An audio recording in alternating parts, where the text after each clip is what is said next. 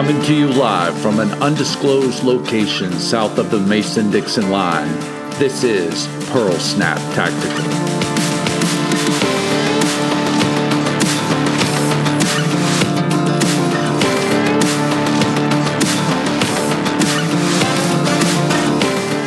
Hello and welcome to Pearl Snap Tactical, where former intelligence and special operations professionals discuss everything from current domestic conflicts to tactical training and gear, everything you need to better protect yourself and your loved ones. Like we say around here, it's warrior culture with a little bit of a southern twang. I'm your host, Mark, and let's kick off our first episode by asking a question. Do you feel like the America you live in now is different than the one you grew up with? In the span of one generation, words like active shooter, lone wolf terrorist, IEDs have become common everyday terms. And on top of that, we've dealt with a pandemic in the last year, unprecedented lockdowns, disruptions to the supply chain. Anybody remember the toilet paper shortage? Riots, ammo shortages, and that's just off the top of my head. So regardless of whoever is in the White House, the upheaval and the friction, the uncertainty, it's far from over. So the question is, what does the future hold, and how should we prepare ourselves to face it? And as we look at this problem, I'd like to share with you a story from antiquity that I think is perfect for a moment like this. And it's the story of the Barritus. Now, Barritus is a Latin term. It means to roar. It comes like an elephant trumpet is really what it means, literally. And it comes to us from the 4th century AD. So unlike the early Greek armies who marched to the cadence of music, it was the Roman custom to march in silence. Before the battle, the Romans would unleash a roar in unison, striking fear into their enemy. This war cry was called the Barritus.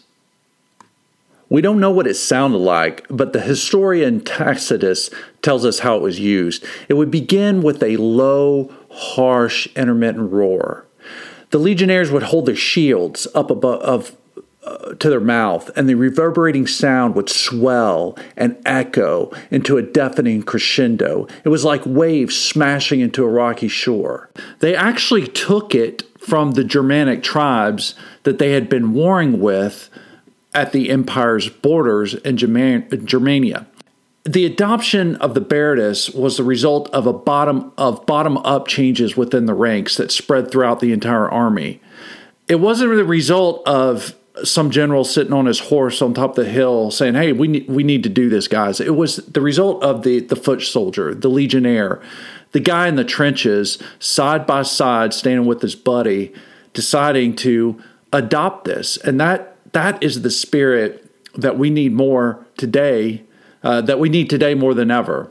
The answer's got to come from us. We can't outsource our security to others. We can't look to someone in Washington, D.C. to help us, or our local governments, or anyone. We are it. You are your first responder. And security-minded citizens need to be trained. They need to develop this mindset and stand together if we're going to stop these emerging threats. So together, you, me, we are the Barritus. In the coming weeks, we're going to push out information to you that will help you better protect yourself and your family and become an asset to your community. But the journey begins at home. It's in our hearts and minds where we're going to start first. So by pulling lessons from our past, the legends and myths of our ancestors, and the stories of contemporary real-life heroes, we're going to delve into the psyche of the warrior for lessons that will help us build discipline, performance, and success in our lives as we move forward together. So what you can expect from us in terms of going forward. And before I do that, I need to give a shout out to our sponsor. This podcast is sponsored by Barritus Defense, which offers our training company, which offers training in tactical firearms, combatives, counterterrorism, and security consulting. Our courses are designed to quickly move you from the basic to advanced levels and help you succeed regardless of your background. Our team of mobile instructors can go anywhere to bring you the training and the knowledge you need to accomplish your goal or mission. We've trained units from the Department of Defense, Department of Justice, the Fortune 500, and security-minded citizens all across the country. We know how to design and deliver dynamic and practical training solutions tailored to fit your needs. For more information, go to www.barritusdefense.com. Okay, so from week to week, as we push these episodes out, we'll, just like we did in this one, we'll probably open up with an intel brief, either from myself or a co-host, similar to what you just heard. And then we'll take do a little bit of Q&A from our listeners, like these that were sent in just this last week. And we start with Jacob from the free state of Kansas.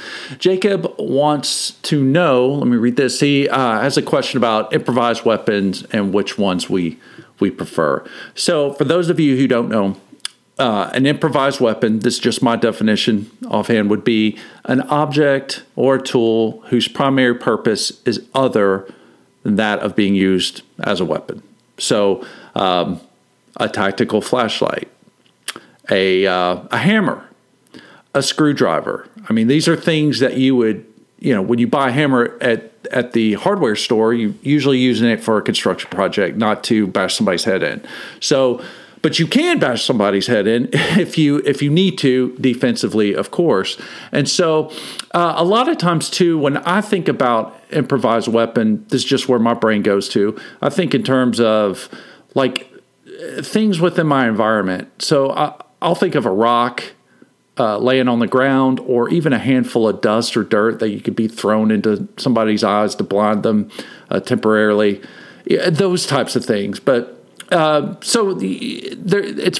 a pretty broad spectrum of what fits in that definition. As far as what I personally like to use is, or my favorite improvised weapon would be a tactical flashlight. The reason why is because, number one, they're very small and compact, very easy to carry. So if something's easy to carry, the likelihood is you're going to do it. It's very practical as far as places I could take it. I could board airplanes. I could travel across borders into other countries, and I have with a flashlight like that, and I've never caught any static from it. The illumination, obviously, is the primary reason why this thing was created. So it helps you see when it's dark. But primarily, the thing is, they're hard, they're solid, and they make a great impact weapon, especially if you know what you're doing and how to use it. Our favorite one that I like is the Streamlight ProTac 1L. I used to use a 2L. Which is also super good, but the 1L I got dialed into. Alex dialed me into that one, and I really like it even better than the 2L because it's smaller. And at first, I didn't think with my gorilla hands that I was going to be all that into it and find it that useful. But after using it for a little bit, I actually prefer it. It's long enough that you can use it for an impact weapon, but it's even smaller than the 2L, so it's just it's much easier and convenient to carry. And the 2L was convenient to carry too, but this one, the 1L is even better. So Streamlight ProTac 1L, that's my go-to. And for full disclosure, if you buy one, I don't have an agreement with Streamlight. I don't make any money off of that. That's just my opinion on what I like. So, question number 2, Woo Pig Suey Razorbacks. We got one from Arkansas. We got Calvin. He wants us to discuss the difference between cover and concealment. So, just a quick down and dirty on cover and concealment. This could be its own podcast, and maybe we'll do one if you guys want us to on that. But the difference between cover and concealment is concealment hides you from bullets, and cover stops bullets. That's the rule of thumb. What is an example of concealment? So concealment could be fog. It could be smoke. Anything that's going to obscure the threat's vision of you. Even hiding behind bush and foliage, behind trees. Anything, any kind of solid cover. Or solid cover, any type of solid object that will obscure the vision of the threat. Cover is something that will stop bullets.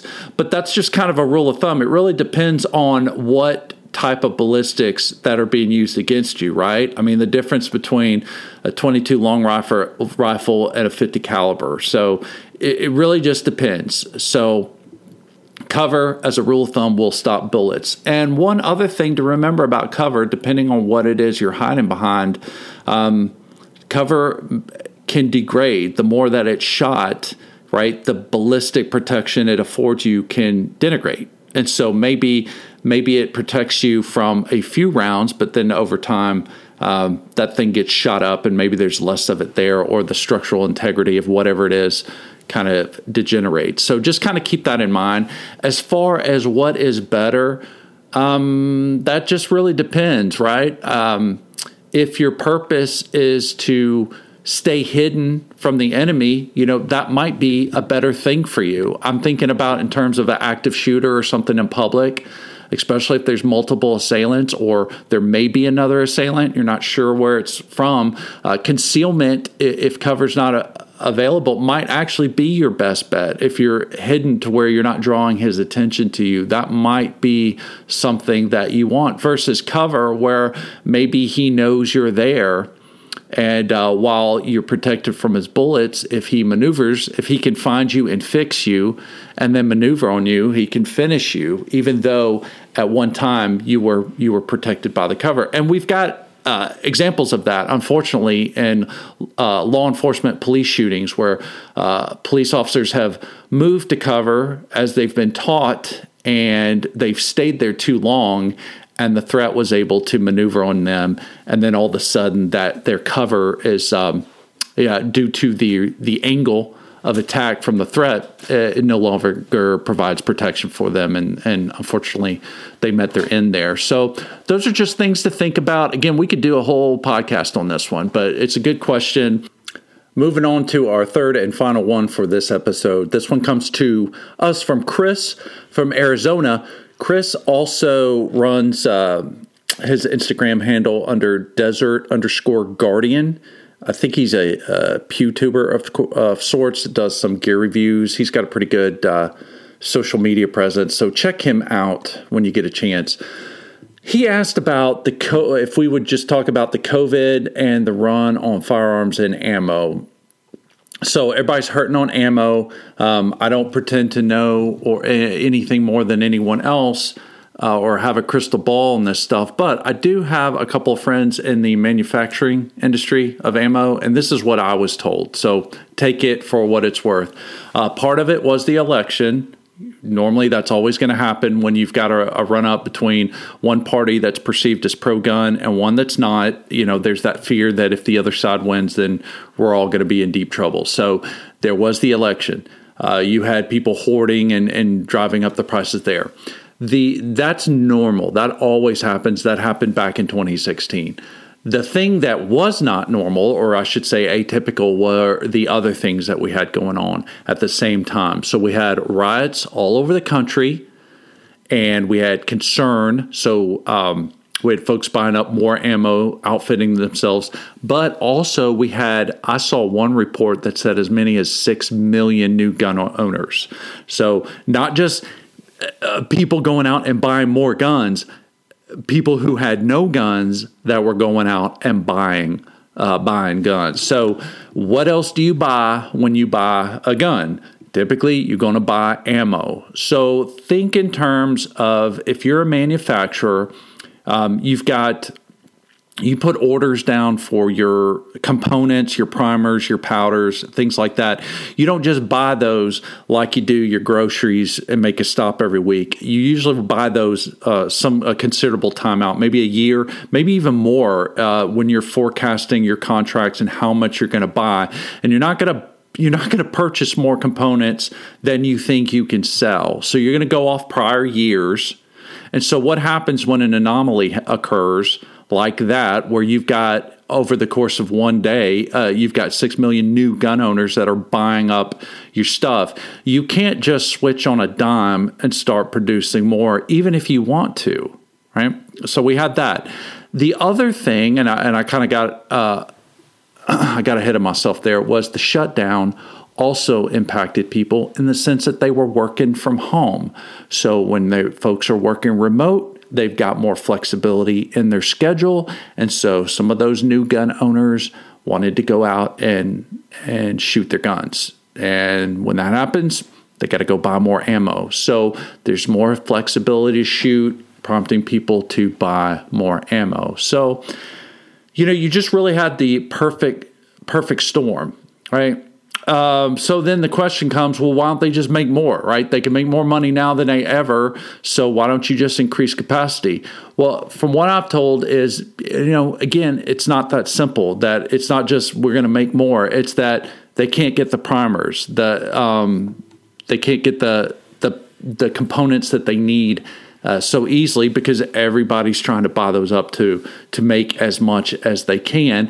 And also that they're hesitant to increase capacity, because they did that, if you recall, back in 2016 when we had a run on ammo, not as severe as it is today, but they did. Some of these manufacturers did, and they kind of got, I don't know what the phrase is, they got their nose over their skis or something like that, and they had problems of creating too much and having an excess, and then basically having to have fire sales, which was good for the consumer, but bad for the manufacturer. So because of that, they've already got burned. They're not going to sign up for that again. So based on what I was told, my info is that you're going to have to wait till at the minimum summer of 2021 before things even start to kind of ease up and get back to normal. And then, of course, that all depends on what the current administration does too.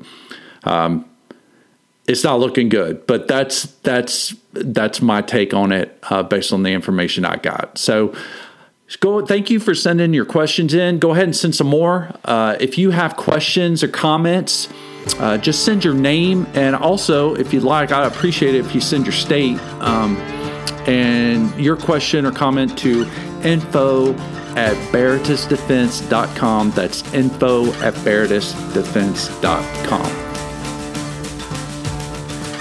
We appreciate you listening to this episode of Pearl Snap Tactical. Until next time, y'all stay sharp out there.